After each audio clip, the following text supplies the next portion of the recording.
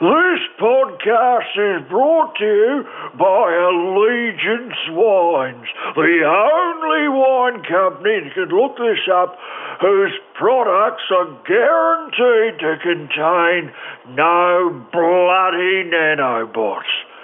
All right, get on with your nonsense. Bit of microphone noise. And good evening. Tony Martin here. If you're looking for the Sizzletown season finale, this isn't it. Episode 39, one before this. That's the one you want, so switch this off and pop back there. As for the rest of you persisting with our Unplugged series, this is the last one of those, and it's just me sitting under a doona in my lounge room, speaking into a Zoom recorder and accompanied by a Beavis and Butthead doll. Kick ass. As always. Hopefully we won't be interrupted by the cat who's lurking around. Not very happy with the Fancy Feast redesign. They've changed the cans and they've changed the contents. He's not happy, but sadly for him, with Unplugged, there are no callers, so he can't contribute. There's also no Matt Dower, so I apologise if we're peaking in the left channel, as I'm told we often are. And as for theme music, well, Damien Cowell has rigged up this doorbell to play our theme, I'm told. So I just hit this and, oh, there it is. All right, see you on the other side.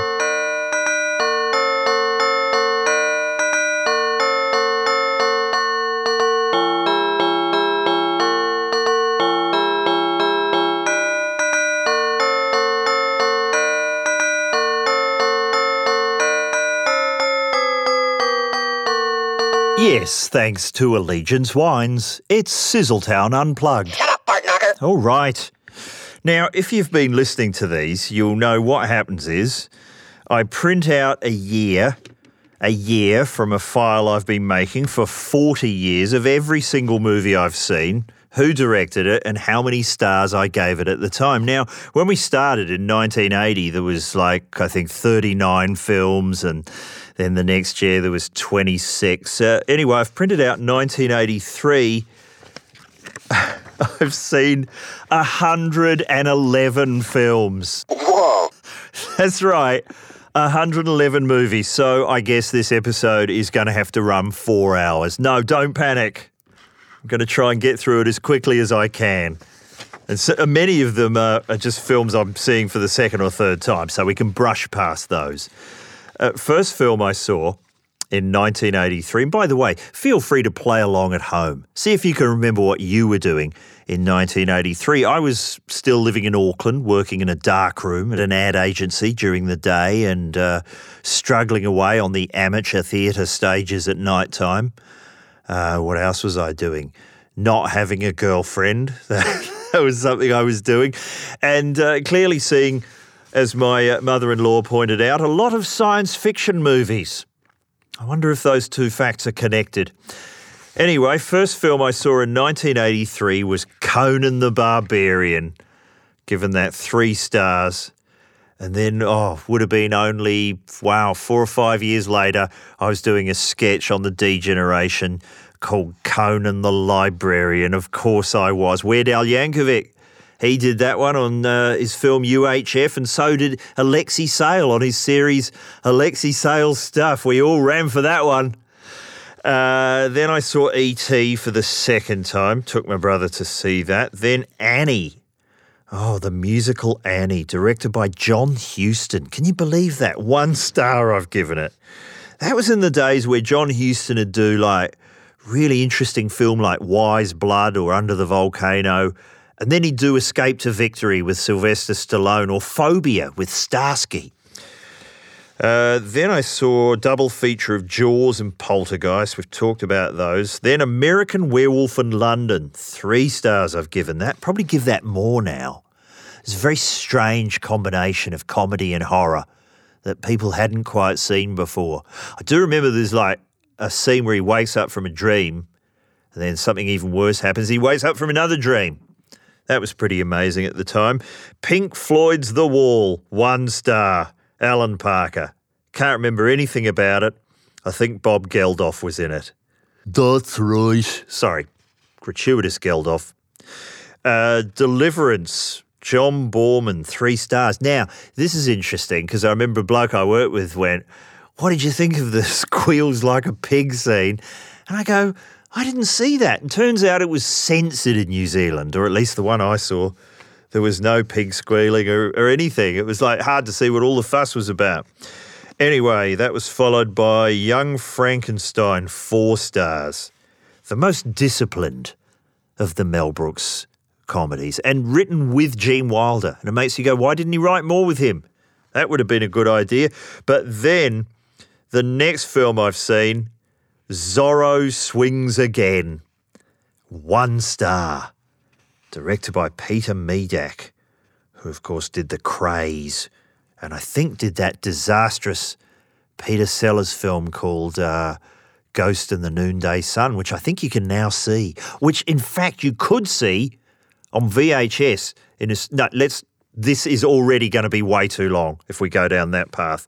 Thing about that film is it was called Zorro the Gay Blade overseas. So they've obviously thought, oh, that's a bit controversial for New Zealand.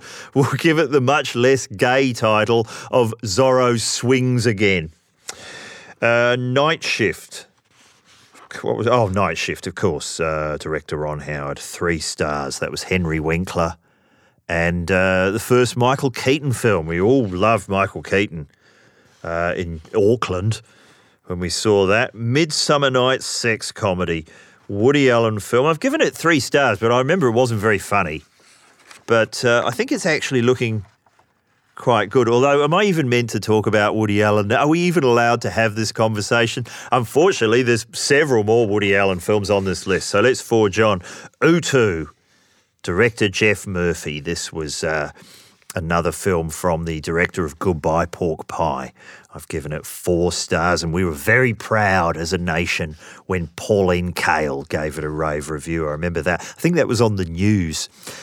Double feature of Raging Bull, 5 stars, and True Confessions, 2 stars. Raging Bull was just amazing, I thought.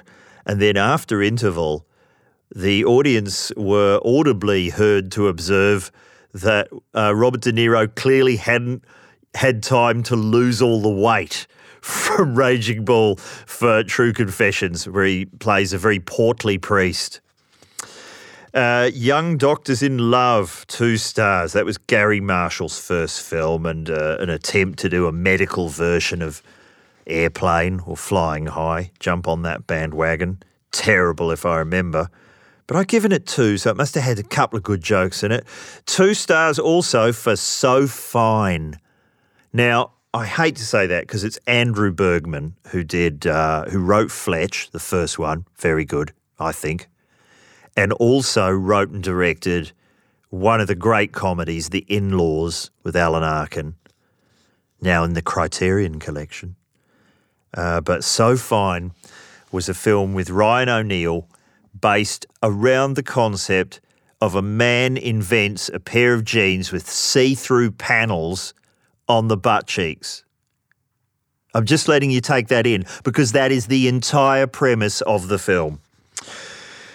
Then a double feature of The Spy Who Loved Me and For Your Eyes Only, which I've already seen. Oh, then My Favourite Year, Richard Benjamin. I've given that 5 stars. I do love that movie. It's just been released on Blu-ray in the US, but it's region-free for you nerds out there, with Peter O'Toole, who's absolutely brilliant in that film. Oscar-nominated for a broad comedy. That doesn't happen very often.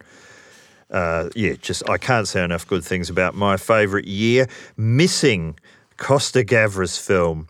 Missing is my memory of this film because I think it was Jack Lemmon and Sissy Spacek, but I couldn't tell you anything about it. 4 stars nonetheless. Then Tootsie, 5 stars. Oh dear.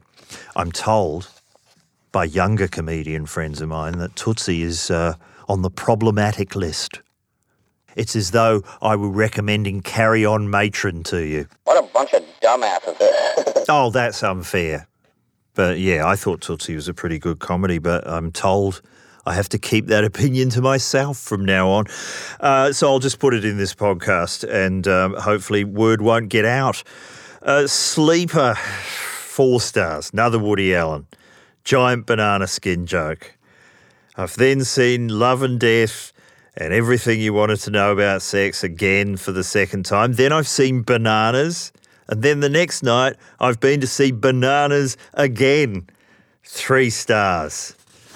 Then I've seen, oh wow, a double feature of Horse Feathers and Duck Soup. Probably the 2 funniest Marx Brothers films. 5 stars for both of them. On the big screen. Imagine that. Prince of the City, 5 stars. Now, that's a very long Sidney Lumet police corruption film. I guess he did a trilogy, didn't he? There was Serpico, and then later there was Q&A with, not with Tony Jones, with Nick Nolte. Although, wouldn't you like to see Nick Nolte hosting Q&A? Wouldn't that be fantastic? But yeah, Prince of the City starred Treat Williams, and many years later I met Treat Williams, this is a bit name-droppy, but at a dinner that Sam Neill arranged for everyone who worked on The Dish. I didn't, but my wife at the time did, so I got to go to this dinner. And I remember there's about 30 of us in this sort of private room at a fancy restaurant, and there was an empty seat opposite me. And I'm sitting there going, wow, who's going to be sitting there? And I looked away, and when I looked back, Brian Brown was sitting there staring me in the face. And all I could think of was, oh, I wonder if he heard that joke I did on The Late Show where I compared him to a tree stump. And he just looked at me, and then I realised he was so drunk that he had no idea where he was. And he was there with Treat Williams, who I think they were both in a local production of 20,000 Leagues Under the Sea, but they were both 20,000 leagues under because neither could put a sentence together. And there's me saying to Treat Williams, hey, what about Prince of the City? Didn't want to know. Anyway, what else? Although he's very funny in a recent episode of Gilbert Gottfried's podcast. We have so many films to get to. I should not be plugging other podcasts. Then I saw Arthur with Dudley Moore, 3 stars. I remember John Gielgud having some zingers. Won an Oscar for a broad comedy. There you go. It can happen. Then Britannia Hospital, 2 stars. That's the kind of, there was If, and then there was Oh Lucky Man. I think that's another trilogy, isn't it? Britannia Hospital. Malcolm McDowell playing the same character. There's a bit where his head is stitched onto his body and it starts to come loose, and it's very disturbing. That's all I can remember. Double feature, Secret Policeman's Other Ball, 3 stars. Raiders of the Lost Ark. How many times can one man see Raiders of the Lost Ark? Then I've seen Raiders of the Lost Ark again. And then Jaws again. Okay, moving on. World According to Garp, 4 stars. Oh, now this got huge laughs in New Zealand because John Lithgow, in an Oscar-nominated performance, plays a character called Robert Muldoon. And our Prime Minister at the time, who was hated by all, was called Robert Muldoon. So the audience were crying with laughter. And then, halfway through the film, he has a sex change and becomes Roberta Muldoon. And the audience were just rolling in the aisles. It was the funniest thing anyone had ever heard. The Verdict, 4 stars, fair enough. Then I finally saw Goodbye Pork Pie after lying to my mum that I'd seen it a couple of years earlier when I'd really been to Caddyshack. 3 stars I gave it. The entire film is dubbed, if I remember. That puts a bit of a wall between you and the film now when you try and watch it. It's all been post-synced. Francis, very gloomy film with Jessica Lange, 3 stars. 1900, Bernardo Bertolucci's 1900. And this was like the full 5-hour version. I've given it 3 stars. And there's I'm not going to describe it because my mother-in-law's listening. There's a very graphic 3-way scene with Gerard Depardieu and Robert De Niro and a lady of inordinate talents. I'm not even going to, if you've seen the film, you know the scene I'm talking about. I think it's only in the 5-hour version. Then I've seen Gandhi. Oh, my God. That's one of those films that wins Best Picture at the Oscars and no one ever sees it again. 3 stars nonetheless.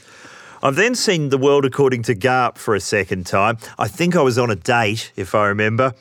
A very disastrous date, although we did laugh at Roberta Muldoon all over again. Gregory's Girl, which is pretty much what my love life was like at the time. 4 stars for Gregory's Girl. Still works, I reckon. Sophie's Choice, 2 stars. New York, New York, 3 stars. The Man Who Fell to Earth, only given it 2 stars. Saw that recently, liked it a lot more. Eraserhead, I'm just racing through this because we'll be here all night. Eraserhead, 4 stars. That freaked me out. Sharky's Machine, directed by and starring Burt Reynolds. Can't remember anything about it. 1 star. Blade Runner, only 3 stars. Flying High 2, Airplane 2, as it was called in New Zealand. Have I given that no stars? Could I have given it no stars on principle? Because it was terrible, and the Zucker brothers had nothing to do with it. It was directed by a man called Ken Finkelman, who in 1 year made Flying High 2 and Grease 2. The fuck? Yeah. There was one good joke in Flying High 2, and it was like the only joke that wasn't from the original, where you thought William Shatner was on a TV screen and then it was actually a door and he was talking through the window. I've really done it justice here. Then I've seen a very interesting film called Burden of Dreams by Les Blank. It's a documentary about the making of Fitzcarraldo, the Werner Herzog film, and I urge you to track that down. It has got some fantastic footage of Mick Jagger, who was originally playing... He was the character I think was played by Jason Robards, and he had a couple of weeks too many in the jungle and just flew out of there. He'd had quite enough of Klaus Kinski. Oh, then I've seen Friday the 13th Part 3 in 3D, 3 stars. Now, what I remember about that is it was 3D, so there was a lot of really, shock effects, like an arrow going through someone's eye in 3D, that sort of stuff. But what I remember worked best was a scene where the Jason, the bad guy, is hiding in amongst some sheets on a clothesline that are just sort of blowing sort of in the wind in a very ghostly fashion, and they appeared to sort of blow out of the screen. I remember thinking that is the kind of stuff that 3D is good for, sort of atmospherics. Shut up, Bart Knocker. Jaws, seen that again in a double feature with, fuck me, Raiders of the Lost Ark. How many times? I must have seen this film 12 times. The Dark Crystal, 3 stars. Mad Max, 3 stars, the original, which in New Zealand was promoted as a snuff movie. Like in all the promotions, they said, this film's been banned for 2 years, because this is 1983. 3 years, actually, maybe 4. And it was because someone actually was killed in that, front-on truck crash. And that's what they said in all the advertising. Like, come and see somebody actually dying in a movie. And then I moved to Australia and I'm going, so is that true about Mad Max? Everyone's, no. What are you talking about? Wikipedia it. No one was killed. That was how they promoted it in New Zealand. Cat People, the remake, 1 star. The Man with the Deadly Lens, Richard Brooks. No one would remember this film. 2 stars. It's sort of satirical comedy about, I think, arms smuggling or something like that. And I remember that was the film where in the final shot, Sean Connery is about to jump out of a plane and he turns to the camera and takes his toupee off, which he'd never done in a movie before. Like, barreling the camera, takes the toupee off, winks and jumps out of the plane, and they run the end credits. The craziest ending to any major studio film. Then I've seen 48 Hours, given that 4 stars. We all love that. Das Boot, 2 stars. Autumn Sonata by Ingmar Bergman. 1 star. And I remember thinking, that is the most boring film I've ever seen. And it put me off Ingmar Bergman films for about 30 years. And now, as an elderly nerd, I've seen a few of the good ones. I'm like, what were you thinking? So now it's like catch-up time there. The Tin Drum gets 5 stars. Midnight Express, 3 stars. Death Trap, Sidney Lumet. That was, I think, Michael Caine and Christopher Reeve. 3 stars. Oh, now here, this is where we're entering into what I remember as being a fantastic 2 weeks at the Classic Cinema in Auckland, which is next to the town hall, which used to be a porno cinema, then in this period was an art house cinema, and now is, of course, New Zealand's most famous comedy club. But, they had a 2-week Jack Nicholson festival. So every night they had a different Jack Nicholson double feature, and just listen to these great films. Opening night, 5 Easy Pieces and The Shining, already seen The Shining, both 5 stars. The next night, Head, the Monkeys film, which he co-wrote and appears in briefly, 3 stars. And The Last Detail, 5 stars. The next night, Goin' South, which he directed, John Belushi's in there somewhere, 2 stars. Chinatown, 5. Imagine that. Imagine seeing The Last Detail, Chinatown, and 5 Easy Pieces 3 nights in a row for the first time, like 3 solid gold classics. Then I've had a break from Jack Nicholson and seen Diva, which was very fashionable, but I only gave it 2. Then back to Jack Nicholson for The Passenger, 3 stars, and The Missouri Breaks, 3 stars. All I can remember about that is Marlon Brando in a dress, wielding a shotgun. Then I've been to see The King of Comedy for the first time at the Auckland Film Festival, 5 stars. Now, people love The King of Comedy now, but it freaked the audience out. That weird sort of tone that we now know so well from things like The Office and Curb Your Enthusiasm, that sort of comedy of discomfort. That was completely new at the time, and people hated it. But I thought it was pretty incredible. Then I've seen Reds, which I've given 4 stars. Blue Thunder. This is really long, I have to say. If you're hanging in, congratulations if you've made it this far. I think it's actually the sun's coming up out there. This is really going on. I'll continue. Blue Thunder was a film, someone explained this to me, all the film directors in Hollywood in the 70s had a competition to see who could get the most number of chickens into a film. Apparently this all started with Woody Allen's Sleeper, in fact, where I think there's a giant chicken at one point. And so there was a point system. And then John Badham, who directed Saturday Night Fever and did Blue Thunder, won the competition by having a scene where a helicopter blows up a building which contains hundreds of chickens on rotisseries, and cooked chickens just rain down on central Los Angeles. And that was the end of that particular contest. True story, apparently. What else we got? Hammett. Oh, yes, Wim Wenders' Hammett. Very strange colour timing. We don't have time to talk about colour timings. Then I saw City of Women, first Fellini film I've seen, only given it 2. This is the Auckland Film Festival. That's what's going on here. Oh, yes, now, Clean Slate, or Coup de Torchon, directed by Bertrand Tavernier, I remember had a very abrupt ending. And the next day in the New Zealand Herald, the reviewer said, amazing, enigmatic ending that really made the whole film. Then we found out a couple of days later the last reel hadn't been delivered to the film festival, so it had just ended 20 minutes too early or something. So, yes, we all laughed at 1983. Then I've seen The Atomic Cafe, which is a documentary made up of atomic age propaganda from the 1950s with the duck and cover film, all that sort of thing. We all laughed very ironically.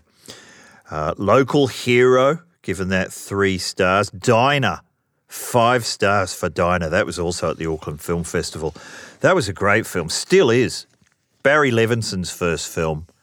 And whenever you see people talking about Seinfeld and discussions about nothing or Pulp Fiction, all that stuff about the Royale with cheese, I always say that kind of talk about trivia really dates back to Dinah, because we hadn't heard that kind of dialogue in a movie before.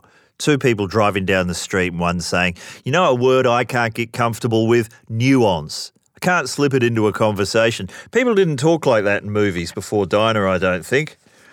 And consequently, it was a huge flop. Then I've seen... Wow. So I'm seeing all the biggies and being unimpressed. Passion by John Luke Goddard, 1 star. Monty Python's Meaning of Life, on the other hand, 3 stars. Flashdance, 1 star. Can't have been impressed there. Then I've seen The Atomic Cafe again. And obviously, when it's the second time, like very soon, it's usually I'm on a date. That's usually what's going on there. Yes, I've seen The Meaning of Life for a second time. Then I've seen Superman 3, which I've only given 2 stars to. That was the one that starred Richard Pryor. In fact, I think he was first in the credits, but didn't make for a great film. Psycho 2, 4 stars. Way better than people think. Made by an Australian, Richard Franklin.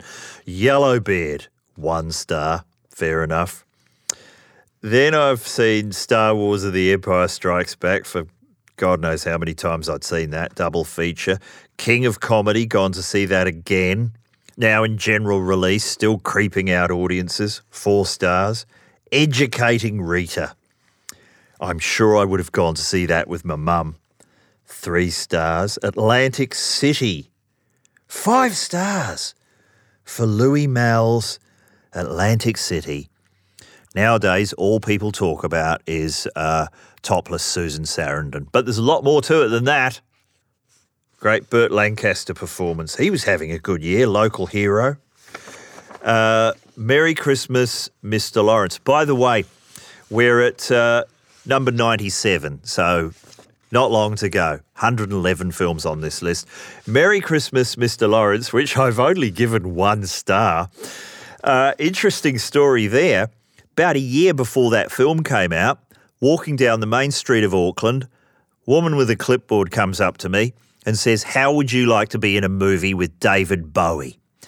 And what she was looking for was emaciated-looking young men who could play prisoners of war in Merry Christmas, Mr. Lawrence with David Bowie. And who else was in that? Tom Conti, I think. Nagisa Oshima was the director, and it was all made, a lot of it was made in Auckland. The Japanese military base is, in fact, Auckland Railway Station.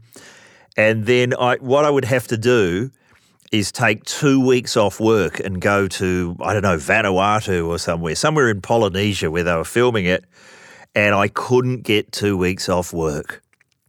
And David Bowie was furious. Anyway, then I've seen the Rocky Horror Picture Show for the first time, 3 stars. That would have been at one of those midnight screenings where people do the full works. Play It Again, Sam, another Woody Allen, although not directed by Woody Allen. I think they felt it was such a valuable property, having been a Broadway hit, that a more adult director would have to take the reins, and that was Herbert Ross. 4 stars I've given it.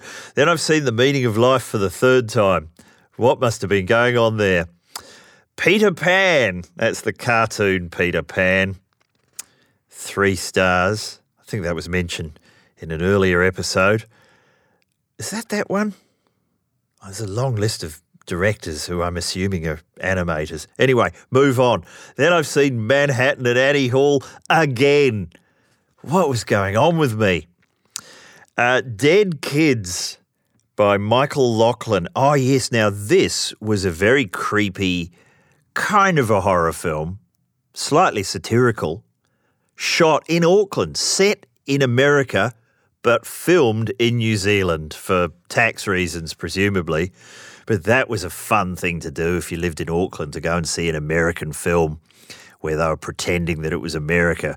when it was clearly not. The Frighteners did that later when I think it was set in California, filmed in Lower Hutt. I've been to see My Dinner with Andre, which is, if you've never seen it, another Louis Malle film with just two blokes having dinner. That's the whole film. Pretty interesting dialogue, but not a lot of action. Then Mephisto, that was a fashionable art house film that no one ever mentions anymore. I think it was where we all got to know Klaus Maria Brandeur. Is he in anything now? Is he still alive? Who would know? The internet, that's who. What about Return of the Jedi? 4 stars, despite all those Muppets. But yeah, I was pretty impressed. War Games, 3 stars, also from John Badham. No chickens in that one. Never Say Never Again. That was a kind of rival Bond production, wasn't it? Remake of Thunderball. Rowan Atkinson was in it, playing a character called Small Fawcett, if I remember. Then I've seen a proper... That's right, they both came out at the same time. Octopussy, the proper James Bond film, with Roger Moore still in the tan slacks, came out. And they'd abandoned all pretense of gritty realism by this point. I think he's painted up as a clown at one point. Kind of a low point for the Roger Moore series. And finally... Yes, listeners, finally, number 111, off to see Return of the Jedi again. 4 stars. Well, there you go. Every film I saw in 1983, and sadly, that's the end of this series, because I think the next year, home video arrived on the scene, so I probably saw like 300 films the following year. We don't have time for that. Thanks for listening to this mad idea. People seem to have been enjoying it. I thought surely too boring for a podcast, but no. In fact, some of these are doing better than the proper Sizzletown. But anyway, let's have a break while I rustle up a story, a short one. Here's a few more extracts from my appearances on Chrissy Salmon Brownie. Hey, I saw a comedy sketch in real life yesterday. You know, when something happens and you don't have to change it, you don't have to exaggerate it, it's just a perfect comedy sketch. Yes. Here's a job I had to do. Friend of mine hasn't got a car, had to drive him to Glen Waverley so that he could go to, and I know this isn't a fit subject for breakfast radio, the Airwax Clinic. I don't know if you know what that is. It's a clinic where it's just people with giant syringes getting rid of earwax. Earwax. Earwax, that's right. Now, the only reason Did you say air. Oh, sorry, is that the Kiwi pronunciation? Yeah, coming out. How long have you been? How long have you been here? 33 years. There was a Kiwi bloke on Escape from the City last week, and he just kept going on about his infinity pool. I'm sorry, I'm not going to have this property unless there's an infinity pool. So anyway, there's an earwax clinic. Earwax clinic. The only reason I bring it up is so I'm sitting with him in reception. Yes. And every 5 minutes, the bloke comes out and goes, Thompson? Is there a Mr. Thompson? Thompson, I'm going, that's you, get out. Oh, sorry. And one after another, these deaf bastards miss their cues. Joking. Have we got a Henderson? Is there a Mr. Henderson here? Should have had semaphore flags. Oh, no. Don't have to change. Don't have to add anything to it. You don't have to add a single thing. That is unbelievable. I feel like a scene from Commando. Remember when he throws the metal pipe into Bennett? He goes, let off some steam, Bennett. I love that line. Yeah, it's great, let off some steam, Bennett. All the puns in it. You're good at that. That's what. Wow. And, you know, doesn't he, like, put someone on hook and goes, stop hanging around? Oh, yeah, exactly. Or something. Like, that's the level. You see, you had those from Schwarzenegger. Yeah. You had James Bond, of course, dropping one-liners, and I find Jason Statham trying too hard to be part of that action. Yes. Is that what he's... Really? Yeah, there's one where, I think it's Expendables 2, where I now declare you man and knife. He stabs somebody with a knife in a church, of course, so that it's not gratuitous. Say it again, please. I now declare you made a knife. It's terrible, isn't it? Didn't he write those lines, eh? Terrible. Didn't he write it himself, or do you reckon He's like, I've got one. Do you think he's reading through the script at home with his girlfriend? He goes, "Oh, bloody hell. Right, there's an opportunity. Listen to this. That could be one. I could make that man a knife, couldn't I? That'd work, wouldn't it? Do Megalodon. Megalodon. What was He Megalodon? always- What was Megalodon? Megalodon is a giant dinosaur shark from the film The Meg. And there's a bit in the trailer where the music's like, dun, dun, dun, dun, dun, and then they just cut to him and he goes, "It's Megalodon." And the syllables just tumble out in a way where you go, he's not sure if he's got it right or if he's left a syllable out. He's put an extra one in too. Because normally you just say Megalodon. That's but right, he goes, Megalodon. It's Megalodon. He's not confident that he's got it. And we're back on Sizzletown Unplugged. No nudity. Well, I'm sorry. We just don't have any in this podcast. And just as well, thanks to everyone who sent in a kind message following episode 39. I'm on Twitter, of course, at Mr. Tony Martin. Matt's on there at The Pots and Pans. Matt also runs our Facebook and Instagram. And if there's news of any upcoming Sizzletown activity, he'll be popping it up there. But in the meantime, I've dragged out another story. We really need a short one. This is something from the Scrivener's Fancy from 10 years ago. As always, I have not updated or changed any of the references.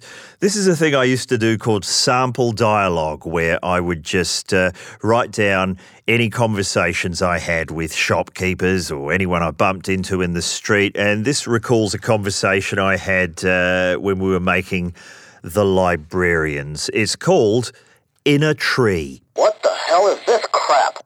We're shooting scenes for the new series of The Librarians at a red brick house in Hughesdale, a suburb that can't decide whether it's Oakley, Ormond or Murrumbina. Wayne Hope is currently at the wheel, so I'm standing out the front trying to assemble a cup of tea on the freezing fog-blown nature strip. "Hey, aren't you that guy off Thank God You're Here?" The voice belongs to a 14-ish looking boy and along with his eyeballs suggests that he is off his nut on something. "Afraid so." "Is that what yous are filming in there?" No, this is The Librarians on the ABC.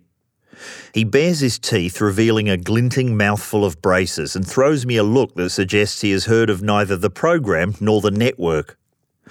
"Hey, do they give you the thing you're going to be doing before the show?"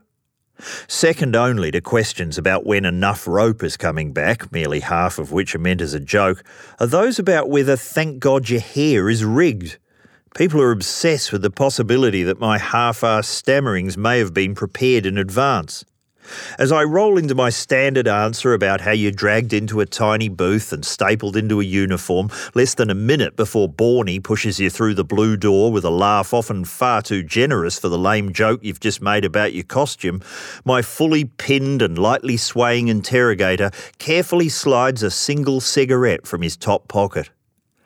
"Sorry, mate, I've only got one of these," he says, unsteadily lighting it with a green bic and puffing away like someone who's copying something from a movie. My answer tails off as I realise he is no longer listening and is instead peering down the driveway in the hope that someone more famous will appear. "I'm getting into the music business myself," he offers, but declines to elaborate. I try to remember what I was doing at his age. I certainly wouldn't have dared flagrantly to smoke a cigarette in my street where word could easily have gotten back to Mum, but then I wouldn't have been staggering around on anything stronger than the news that a fresh series of The Goodies was starting the next week. He clocks me staring at his cigarette. "My orthodontist worked out I'd been smoking." "Yeah?" He coughs out a stop-starting laugh. "But I hadn't been. Not these kind, anyway." I realise that this is my cue to be impressed, so I return his glassy smile, although I'm wondering whether I should be offering some sort of adult-type guidance. But what would I say?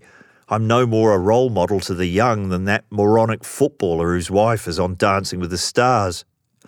"Anyway," he continues, "both me mum and dad reckon I'm going to be dead by 35. This does call for a response. What, are you not well? Nah, just from all the smoking and drinking. Drinking too now? Well, you could maybe take the foot off the pedal in that department. He just looks at me and laughs like I'm a square in a 50s movie warning the young'uns about the reefer menace. Them cunts have done that house up, haven't they? He asks. Yeah, looks like it, I say, turning back to our location for the last week. Used to be all run down and shit. Me and me mates used to sneak round the back to smoke and drink after school. Good Lord. Sounds like smoking and drinking are the primary activities for kids round here. What's happened to the traditions of my day, like shoplifting and vandalism? So, how did you get into TV? He asks. What can I say? By slacking off at school, only being interested in comedy and getting expelled? True, it worked for me, but it's hardly solid inspirational advice for the kids. I try to word things as helpfully as possible. Look, anyone can do this. You've just got to really be into what you're doing and don't let anyone tell you can't do it. Christ, I sound like Evel Knievel addressing some orphans the night before a big jump. Yeah, right. He takes a final drag on his cigarette, stubs it out on the underside of his shoe and carefully returns the butt to his shirt pocket. I'm getting into the music business myself, he repeats. Well, good luck with that, I say, meaning it sincerely, but I can tell he thinks I'm being sarcastic. Yeah, right, he says again and stumbles off up the road. A minute later, he's back. What's this show again? Librarians. He snorts as if to say, who'd watch that? Then I notice he's smoking a second cigarette. He notices me noticing and for a moment looks genuinely guilty. It's all right, I say. I didn't want one anyway. It's me last one. I bet it isn't. Nah, it's not, he blurts, giggling. I've got a whole packet in a tree. In a tree? Don't tell anyone, he says, making a shh gesture, followed by another shaky exit. And I won't. His secret is safe with me. And I have no idea who the footballer whose wife was on Dancing with the Stars is. Don't know what that was referring to. Thanks for joining us for this final Sizzletown Unplugged. Visit allegiancewines.com.au and we'll see you next year, assuming Podworks hasn't burnt to the ground. Cheers. Megalodon